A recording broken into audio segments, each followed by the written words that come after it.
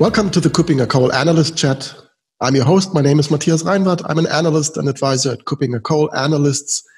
In each edition of this podcast, we have one guest joining me, often a fellow analyst or another interesting partner. And today it is my colleague and founder and principal analyst of Kuppinger Coal, Martin Kuppinger. Hi, Martin. Hi, Matthias, and welcome to all the attendees. So great to have you again here. Again, we are talking about a really current topic and something that is really happening just out there. We're talking about, and we have to talk about it again. We did this actually in one of the earliest editions of this podcast. We have to talk about cybersecurity. We have to talk about phishing. And just right now, with the corona crisis being in full swing, corona-related and COVID-19-related phishing schemes are really exploding. What is your first reaction when you think of that? No surprise. I would say would be my first reaction. It is always, once a certain topic becomes popular, the cyber criminals jump on it because they have a very, very simple approach, which is I need to send out something, or I need to use something for phishing, which attracts people. And apparently the current crisis or the hot topic of the day usually are the topics they use. So that it is these days, Corona is nothing new. It just works well because people are spending more time looking at these topics than ever before. And they're searching for corona-related information. They are searching for some sort of gears, such as masks and other stuff.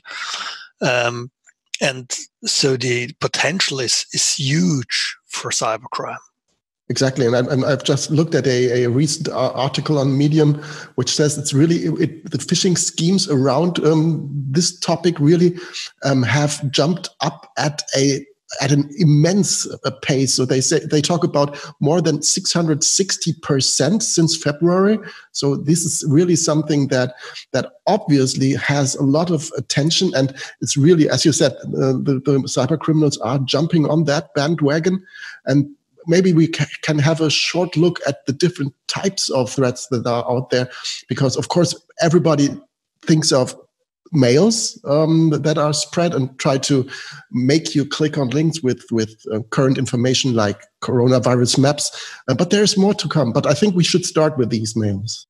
Yes, I think mails apparently are. So the one I'd like to add is I think that the opportunity never has been better to sort of skip the mail, because frequently the mail is either you have an attachment or you have a malicious link in the mail.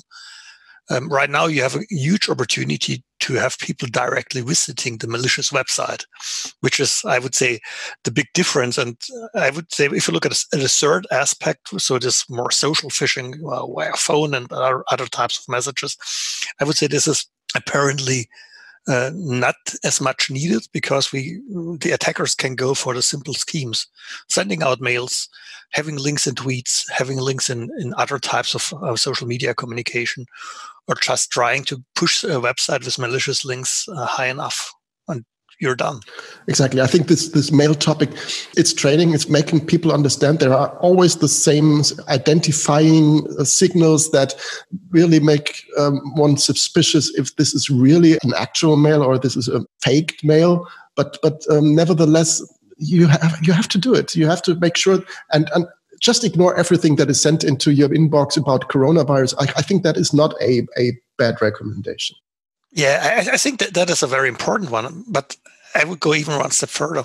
If you are realistic, the level of sophistication in attacks in these days is lower than it commonly is and has been. So with all the people looking at corona news, you don't need sophisticated attacks these days because at the end, the model is very simple.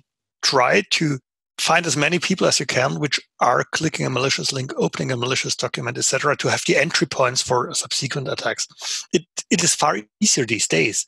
So you don't need sophisticated attacks. The good news on that in some way is if you use the same measures the same actions as you commonly do in your sort of everyday self-protection against phishing attacks, you should be already pretty much on the safe side. And that is what Matthias brought up. So the one thing is, and this is a standard rule, be suspicious if you receive a mail from someone you don't expect to receive a mail from. Be suspicious regarding clicking links from sources you don't know. Never open a document which is attached to a mail if you don't have really good proof that this is secure to do. But all these are standard recommendations I bring up in every security awareness training I do myself. And by the way, if you look at our website and for instance, our blog, you'll find a 5-minute security awareness training where everything is in. It's really easy to do at the end of the day. Just, so to speak, activate the good human sense of the people of your team, give them some hints of what to look at. And one of these hints was Matthias already provided. I added some more. One thing to think of as well is to think of applications that you download to your mobile phone or even to your PC. There are lots of apps around that aim at providing good information about the coronavirus and that are aiming at helping in this crisis. And as they are available, there are lots more which actually just pretend to be doing so and abuse your resources, your data on your mobile phone, and use this information and your credibility in a manner that is really not what you really want. So maybe just an additional recommendation here: only use and download applications from known sources, from checked sources where somebody is really safeguarding the app store that you're using, and really make sure that the application that you are using is really the actual one and not a counterfeit one, so that you can be sure that not your mobile phone is being compromised, which might be then again be used for sending out phishing mails. Yeah, and I think, again, this is I would say a standard recommendation. Don't install apps you're not sure about that they are the right apps, and that's apparently even more the case when it comes to Corona. So we have this discussion about Corona tracking apps and which are privacy sensitive enough or not, which to use, and there are very few trusted sources for such apps. And if it's about news, honestly, for me, but I might be different from others here, for me, my regular sources of news, so that 2 or 3 or 4 news websites or news apps I'm following consequently are sufficient. So I found for myself a good mix of different perspectives on things. I look at these and that's it. And at some point I also feel that I have enough, for instance, Corona news.